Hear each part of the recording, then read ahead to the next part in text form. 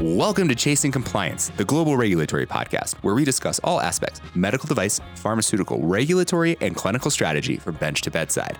In this episode, we're going to be discussing tips and tricks for writing performance evaluation reports, or PERs, which are the submissions required by the European Union for the marketing and sale of certain in vitro diagnostic devices, or IVDs. First and foremost thing that I can recommend for those of you who are getting ready to write a PER is to understand the scope of your document. And, don't be afraid to have fun with it. These are very interesting documents and a nice challenge. Our guest today, Bethany Hosford, is a veteran regulatory writer and strategist specializing in EU medical device and IVD submissions. Today, Bethany provides tips and suggestions for those looking to write exceptional performance evaluation reports, or PERs, and their associated documents. Topics include how to prepare for writing a PER, what items to collect prior to starting the writing process, general tips for the writing process, how to package analytical and clinical data, what to do if you get stuck, how to stay organized, and what to do if your data portfolio is insufficient in some way. A bit more about Bethany. Bethany started her scientific and writing career as part of a team researching the neuronal circuits underlying adult onset temporal lobe epilepsy, where in addition to doing research, she authored several publications. She transitioned into regulatory writing almost 5 years ago, where she has focused almost entirely on EU medical device submissions. Bethany holds a BA in biology from Transylvania University and a PhD in neuroscience from the University of Cincinnati, and she's a senior manager on the medical device team at Global. Hey, Bethany, thank you so much for coming on Chasing Compliance today. Thank you, Jamie. I'm happy to be here. I am really excited to talk to you about PERs and get into it. You are a veteran PER writer. You've also been writing CERs for quite a long time. So you have insight from both sides of the coin, of the MDR coin, as it were. So I'm excited to talk to you, even though our discussion will primarily focus on PERs. Before we jump in, can you give us a little history and a little bit of background on what the PER is? Absolutely. So the Performance Evaluation Report, or PER, is a new document that is a part of the technical documentation that is required under IVDR for in vitro diagnostics to gain CE mark approval to be marketed and used within the European Union. This document is a new regulation. It was not a part of the technical documentation prior to 2017. However, now with the new IVDR regulation, it is required for all classifications of devices, and the higher risk class devices also require notified body involvement to be reviewing the technical documentation, including the PER. So if I were to have an IVD or an in vitro diagnostic device, what would be my first steps for preparing to submit a technical file that includes a PER? So the first step whenever I'm preparing to write a PER is to understand the classification of the device, so I know what exactly needs to go into the PER to accomplish conformity for this device. After that, you want to have a really good understanding of the risk profile and know a few other details, such as, is it a companion diagnostic? Is it a point of care or near patient diagnostic? Is it a self-testing device? Is it a software or an algorithm that is being used and claimed as a device? Thereafter, I would begin to write the PEP, or Performance Evaluation Plan. And this plan is another document. It's part of the performance evaluation package, and it's going to be used to guide creation of the PER to ensure that the device is safe and effective, and is also, diagnostically appropriate for the given patient population. So say I have an in vitro diagnostic or an IVD that I want to get out into the market, and I think I'm ready to go for CE mark approval. Where should I start the PER process? Yeah, so I would start by collecting as many source documents as that you have. This will be part of the technical documentation, and specific pieces will also be included in the PER. So you're going to want to be looking for any design files or technical files if you have a tech file or design dossier, for example. In addition, you're going to want to grab your benchtop data, so any verification and validation reports. If you have clinical data, you will want to have access to that as well as you go about writing the performance evaluation report. And then I would just starting to get a real good understanding for where you're going to be going with the report and what are you trying to accomplish. What's the risk class of the device? What claims are you going to be making? What is the intended purpose? What GSPRs are applicable for this device? Having a good understanding of that on the front end is just going to make the back end a whole lot easier. So after collecting all of this information, the first step in the PER writing process is actually to create the PEP, or performance evaluation plan.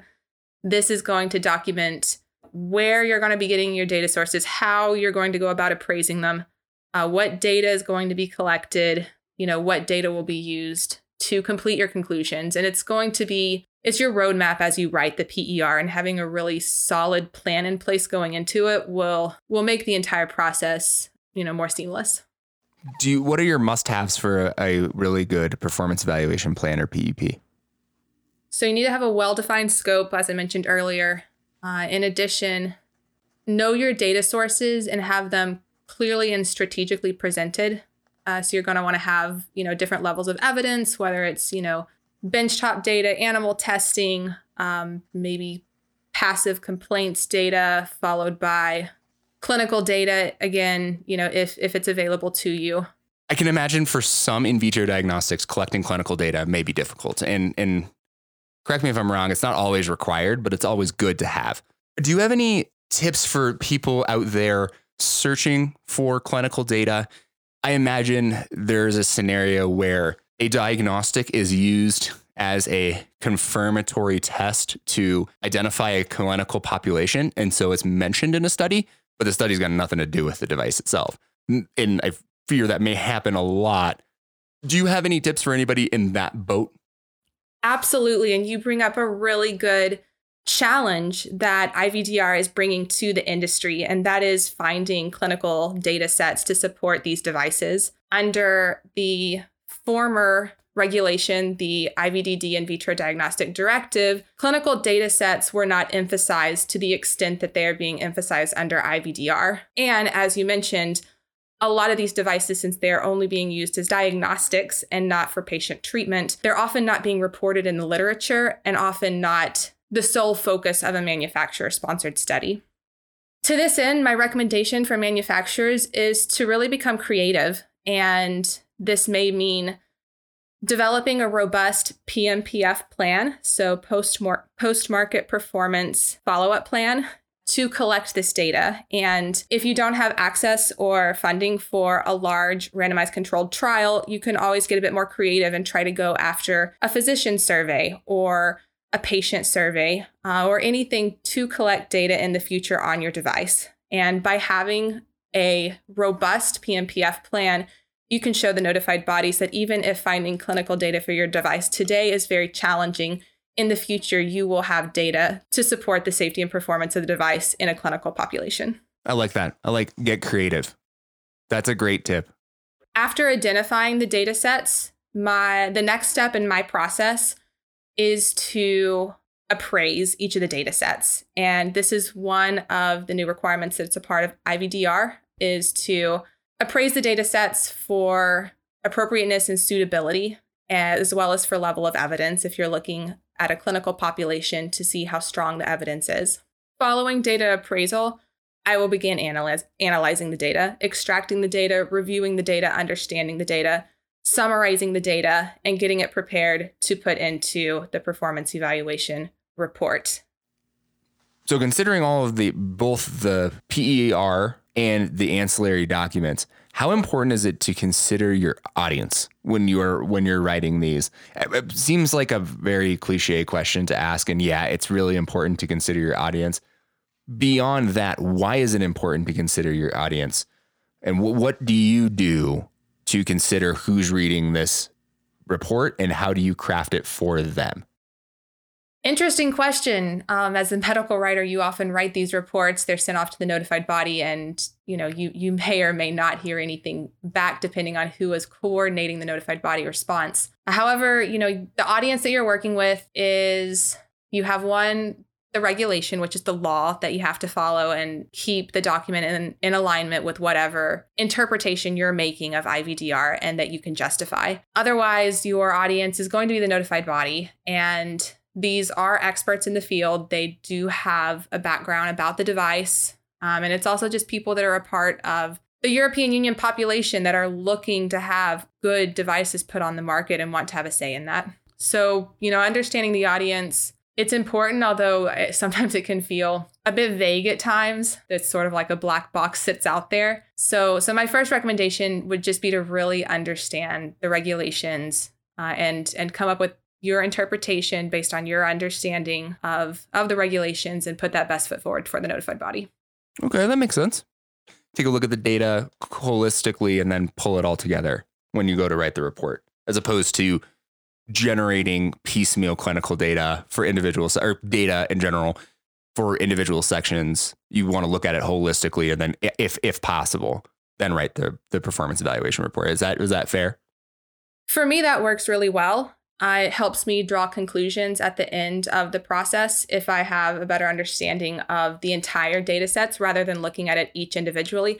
However, what you are describing, looking at each thing piecemeal and going, straight from preclinical, moving over and doing your conclusions of preclinical before going over to your literature, wrapping that all up, going over to your other sources of data, whether it's manufactured sponsored studies or complaints data, concluding that portion of the data set. Doing it that way also works as well. However, just at the end of the performance evaluation report, you will need to take the time to look at it all from the bigger picture to just ensure that the general safety and performance requirements are being met, that the risks outweigh the benefits, that the claims are being met or the claims are justified, and looking at from the big picture in addition to the smaller pieces. I'd like to put aside the PER for a second, and we'll talk about it. We'll certainly bring it back into the conversation in a little bit, but I wanted to talk a little bit about the items associated with the performance evaluation report, and specifically the analytical performance report, or APR, the scientific validity report, or SVR, or the clinical performance report, CPR. What is the purpose of these ancillary documents? How do they fit into the big picture? And what can you tell us about writing these, and how do they fit kind of in your workflow in the big picture? Absolutely. That's a really great question, Jamie. So the analytical performance report, scientific validity report, and clinical performance reports are three distinct reports that are a part of the performance evaluation report. The analytical performance report is a summary of the analytical performance data. This could be analytical sensitivity or specificity, precision or accuracy, any limits of detection or quantitation, linearity, cutoff, or any other analytical performance aspects that are applicable to the specific device. Typically, analytical performance data will be derived from preclinical benchtop studies, so your verification and validation reporting. These reportings will generally have customer requirements that need to be met, and at the end of the analytical performance test, you will know whether the test passed or failed. The summary of this will be included in the PER and then later presented in the analytical performance report.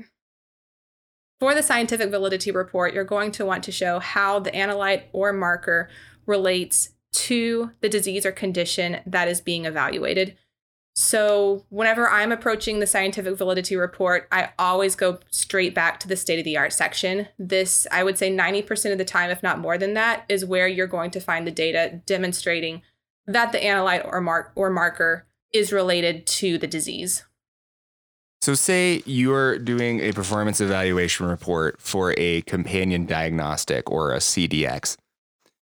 These are interesting because they are coupled often with a drug or therapeutic, and they're needed to roughly determine if the drug is right for the person, or what drug is right for the person for that matter.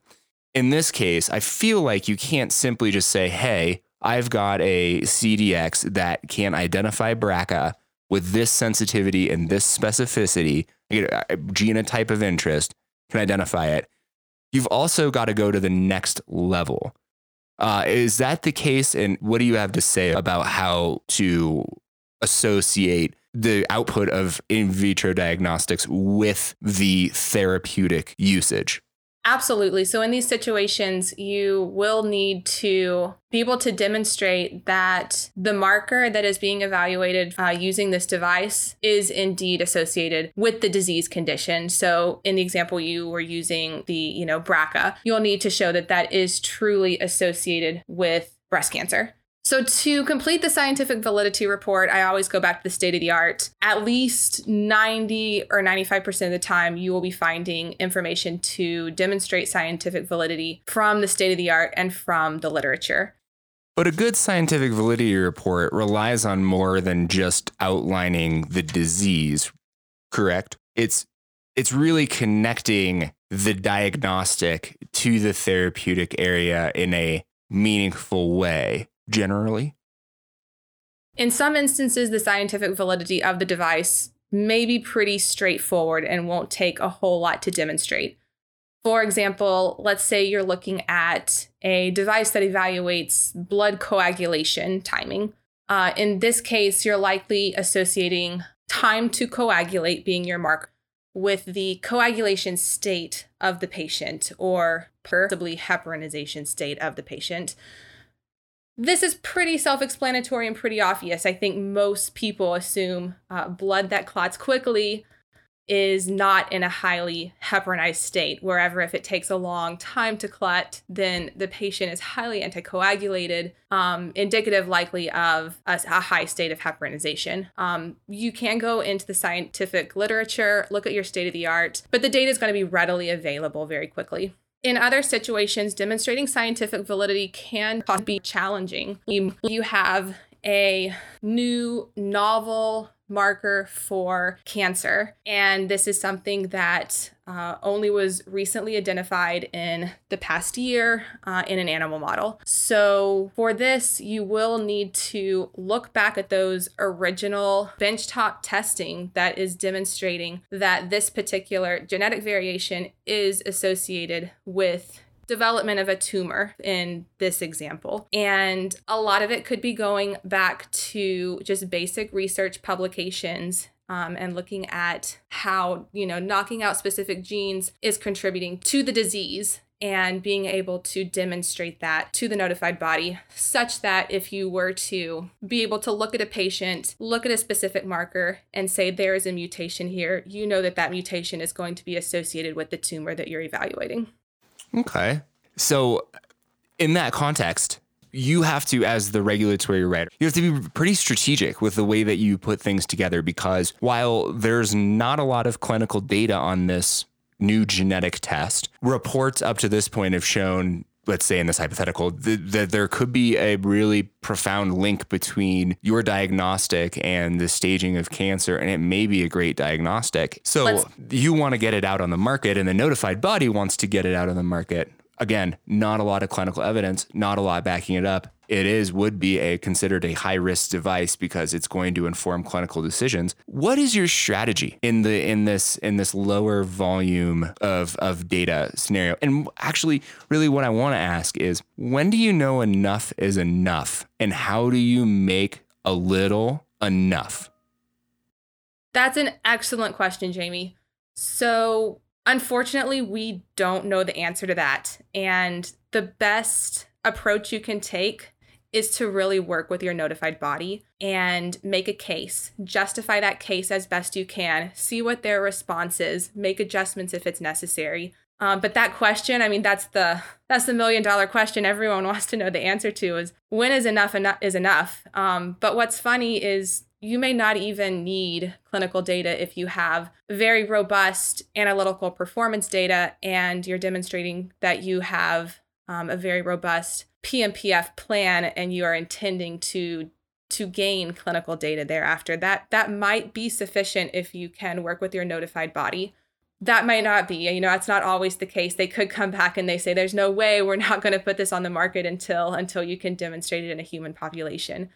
But you won't know until you try. So, my recommendation is give it the best you have, everything you have, do a deep dive, a very deep dive, and be able to show that you have exhausted all methods of collecting data, and put forth your best foot and work with the notified body after the initial submission. All right. So to summarize kind of what you just said, Bethany, for the situation where you're not steeped in clinical data, like the example with the blood coagulation, where it was a diagnostic that's been around for a while. It's used clinically in lots of scenarios. There's lots of clinical data. And in the case of a novel device, you really want to make sure that you're putting your best foot forward.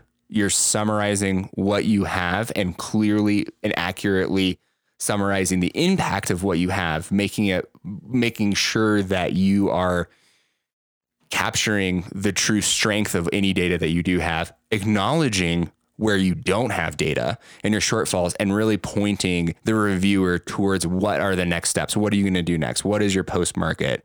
What data collection activities do you have going on right now? What's going to happen in the future?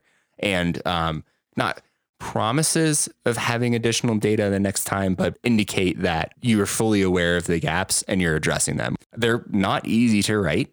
They're definitely different than clinical evaluation reports or other medical device submissions.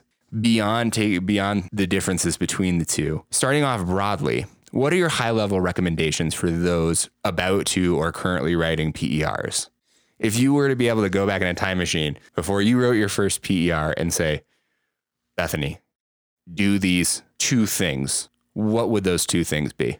The first and foremost thing that I can recommend for those of you who are getting ready to write a PER is to understand the scope of your document and ensure that you have an MDR compliant intended purpose statement so that whenever you do start to evaluate the state of the art and the data in regards to the intended purpose, that is well defined.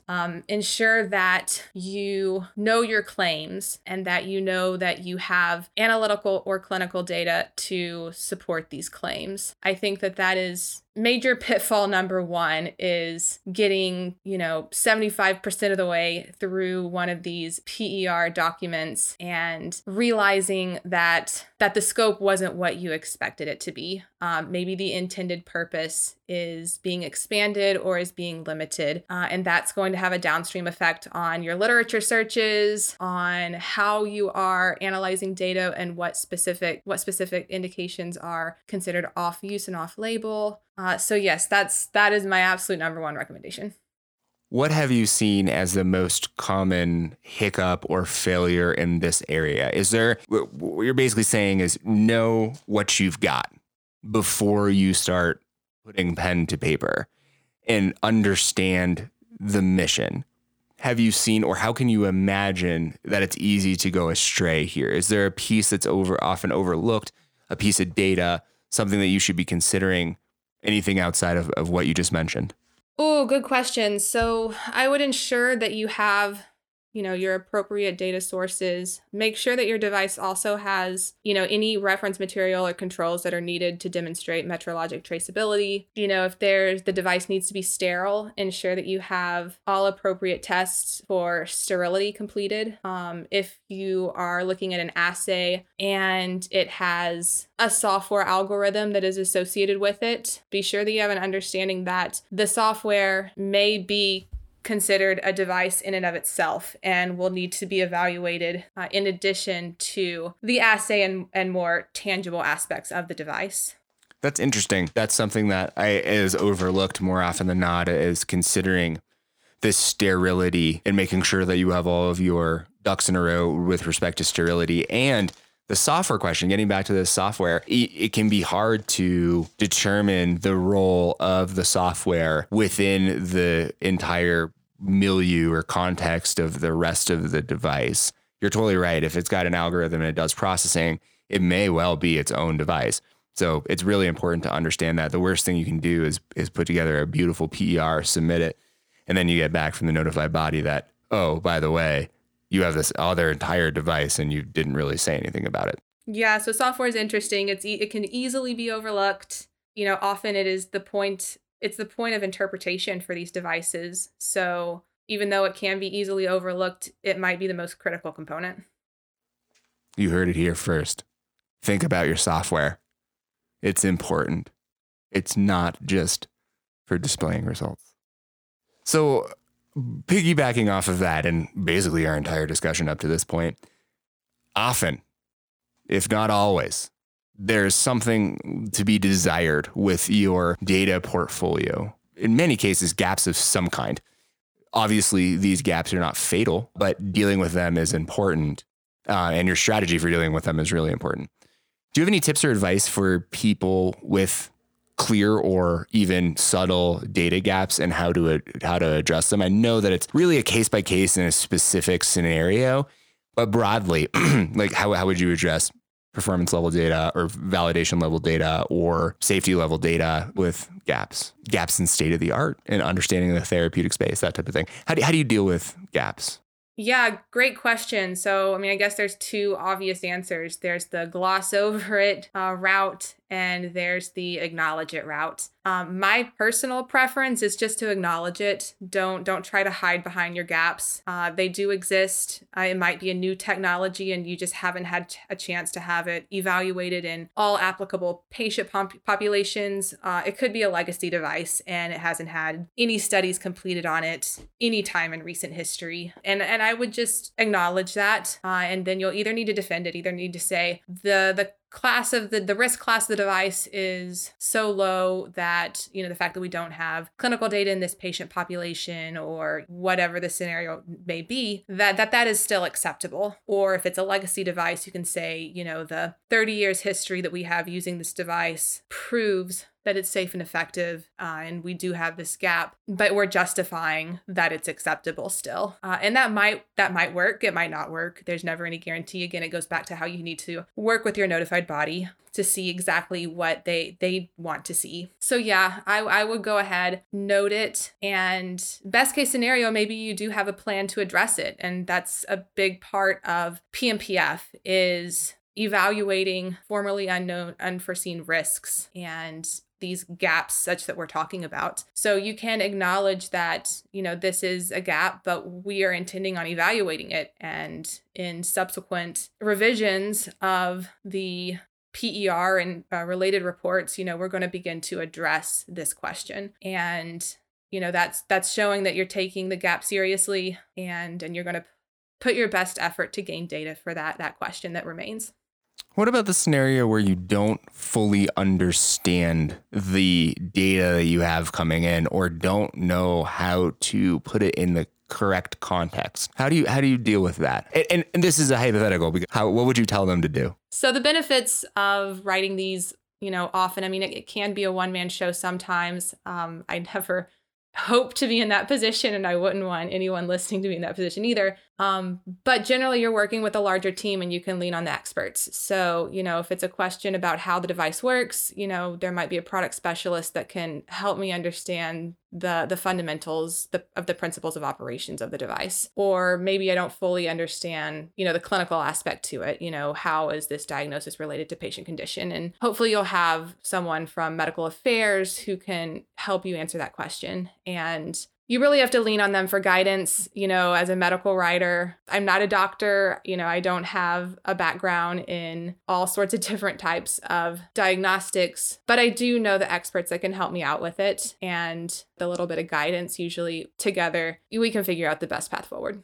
I'm a huge fan of that answer because it underscores the importance of working together with your team. There is somebody who understands the validation testing better than you. There are people that understand the clinical use better than you.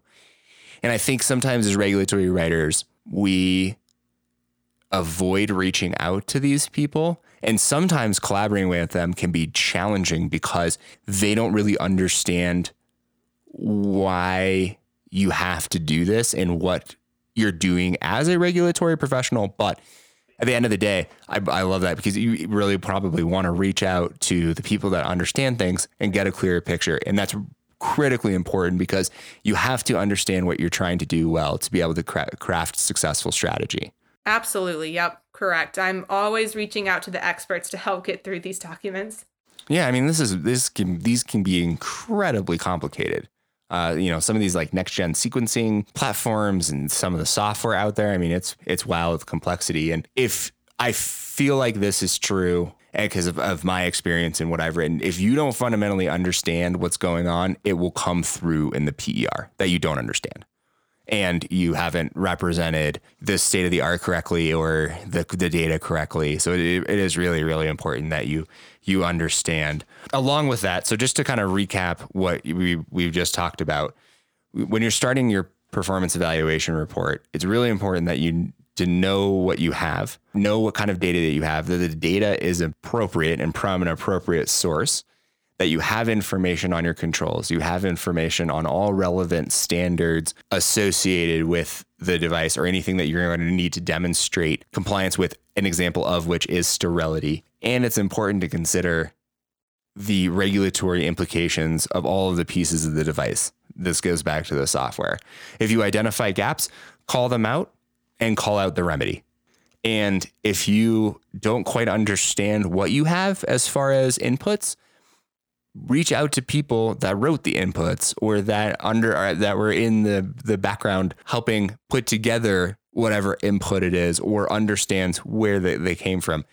They're all going to be eager to help you. And it really does benefit everyone in the long run. Even if you take half an hour of their day, it will end up saving everybody a lot of time in the review cycle if you button up any issues and don't make assumptions before moving forward. Speaking of that, there are a lot of pieces that go into PERs, so switching gears quite a bit here. Information that can come from a lot of different sources, like inputs, like sterility testing, could be broken out into 13 different reports. How do you keep your data inputs organized? How do you organize yourself through the PER writing process? Because it takes a long time to write these, and you have to go through a lot of information and keep it all together. What's your strategy for staying organized? Ooh, good question. I'm sure everyone probably approaches this differently. I don't necessarily think there's a right answer. I'm a big fan of tables. Pretty much anytime I'm analyzing any sort of data set, I'll have a well-structured table to just organize my thoughts and organize the inputs and also organize specific outputs that I'm interested in, false negatives, false positives, likelihood of, correct diagnosis in a patient population, or anything other that could be applicable to the specific device. Tables help me a lot. I also think it helps the reader to have a nice, quick summary without having to necessarily go through paragraphs and paragraphs and paragraphs of words. So yeah, that's one suggestion. Also, just the general pace of writing to know how much time is remaining in the document and how much time you need to provide yourself for conclusions, any summaries that need to be written. That's also critical to staying on pace. Yeah, and also going back to scope, knowing your scope from the get-go is going to lower the chance that you're going to have to go back and have a lot of rework or rewriting to do later in the process if the scope changes. But similarly, in my experience, the scope always changes, at least to some degree. You hope it's minor and not major. And prepare for the unexpected. I mean, I almost think that especially if it's a new device or if it's the first PER ever being written for a device, just expect there to be a few bumps along the road. Include that in your timeline and learn to roll with the punches. I don't think I've ever worked on a project where the scope didn't change slightly at some point. Speaking of pacing, it is important to stay within a timeline. I can't agree more. You want to set milestones and you want to stick to them through the writing process and be mindful of how much time things are taking. Can you give us a general overview on how much time you should be spending in general sections, or how long it takes you to write in general each of the major sections of a PER? So, of course, there's a lot of different factors that can go into that answer, and no PER is the same. But just speaking generally, I would like to have at least 2 weeks to write the state-of-the-art section, which for me is the most challenging. Once I have that understanding, the rest of it is a lot more easily and is completed usually a lot more seamlessly. At least 2 weeks. Those of you who write CERs and PERs have probably written one in less. If timelines force you to, but those are never ideal situations. And for data extraction, maybe a week for each source, assuming that you do have quite a bit of analytical performance data, quite a little bit of clinical performance data, quite a bit of literature results, maybe a week for each of those.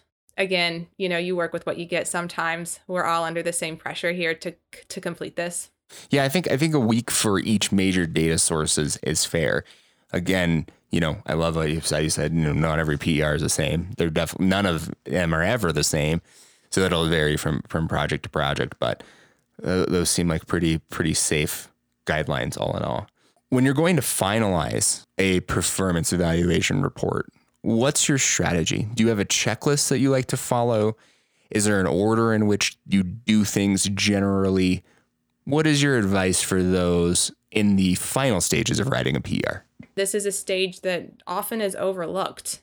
But you don't want to run out of energy at the end. You definitely want to do a very comprehensive quality check of your own work. I usually just start at the beginning and work my way all the way to the end, read from top to bottom.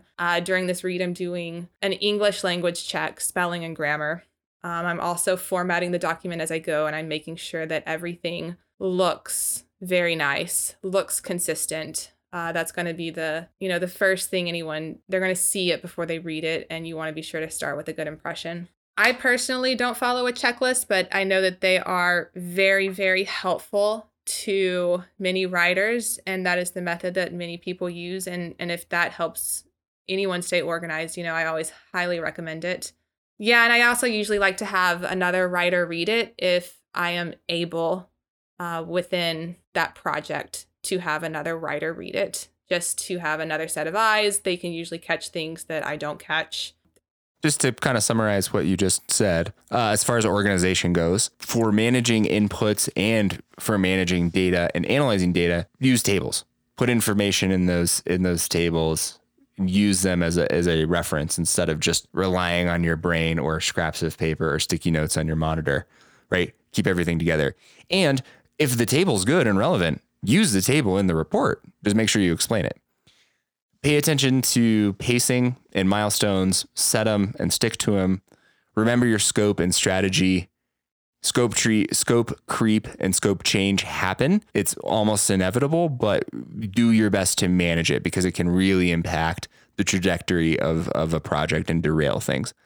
And be prepared for the unexpected by staying organized. You don't know sometimes when you're going to get inputs. It could be moments before it's supposed to be done, could be out of nowhere. If you're not organized and ready for this, then this could really kind of wreck your whole process. As far as wrapping things up, you suggest that you read it top to bottom. And I love the fact that you said, have somebody else read it top to bottom. And I would echo that recommendation for anyone. At the bare minimum, let it sit before you do a final read through.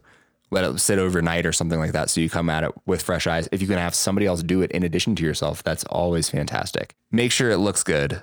This is something that you've emphasized many times in the past, and I really want to echo that. And I believe it's very, very important. If your tables look off, if the document isn't consistent, if things aren't formatted consistently, it reduces the legitimacy of the document overall, in my opinion. And I've heard this from people from the notified body that clean, clear, concise, consistent documents are strongly preferred. And things that look sloppy, people assume that the writing and the evidentiary analysis and all of the pieces behind the writing and the document itself are sloppy as well. So definitely keep it clean, make it look clean. And if you are a checklist type of person, use a checklist. Some people don't like them, but some people do. There are definitely checklists out there for IVDR components. So you make sure that you have, as it were, crossed all your T's and dotted all your I's. So anything else to add? Anything off the wall? Any lessons that you learned early on in your PER writing career that you would like to share so people aren't doomed to repeat the same mistake? No more tips necessarily, but don't be afraid to have fun with it. These are very interesting documents and a nice challenge away from medical devices, and being able to have a deeper dive into kind of the molecular mechanisms behind a lot of these diseases can be fun to study and rewarding, to document in these regulatory reports. So have fun with it. Yeah, these reports can be pretty fun and creative. Your strategy can be really your own, and in the way you write these documents, you can really go your own direction. Obviously, you have to stay within the context of the regulations, and you don't want to ruffle too many feathers, or you don't want to buck too much tradition, because that whatever has worked in the past, definitely leverage that. But you don't be afraid to be creative and to look at things outside of the box and to take a different approach. Speaking of that, what are your thoughts on using templates? Oh, I love templates. If you have a solid template to work with, go for it. And oftentimes it's a requirement to follow your template if that is a part of your IVDR SOP. But having one that is well organized and with meaningful instructions can make the process more seamless. Well, thank you so much, Bethany, for coming on today's show. We like to do something at the end of our shows for each new guest, and that is a segment we call Favorite Friday Nights.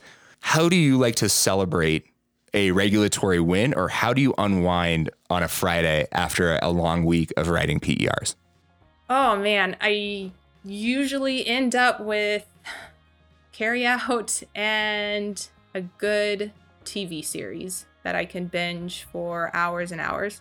What's your favorite at the moment, or what was your last favorite? So my current show is going to be Jack Ryan. I just started it about a week ago. I'm very addicted. I can't wait to see what happens at the end of season 1. That will be this Friday's activity. And then I'll be starting season 2 right after that.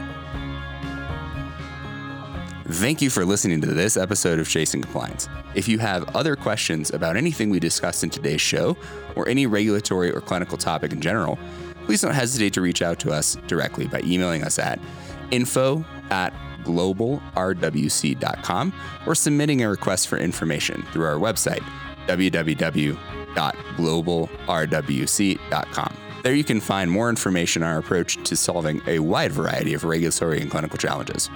If you enjoyed the show, please subscribe, leave a review, or share this with your colleagues. You can leave us a review on Apple Podcasts or any other podcast app you're listening on.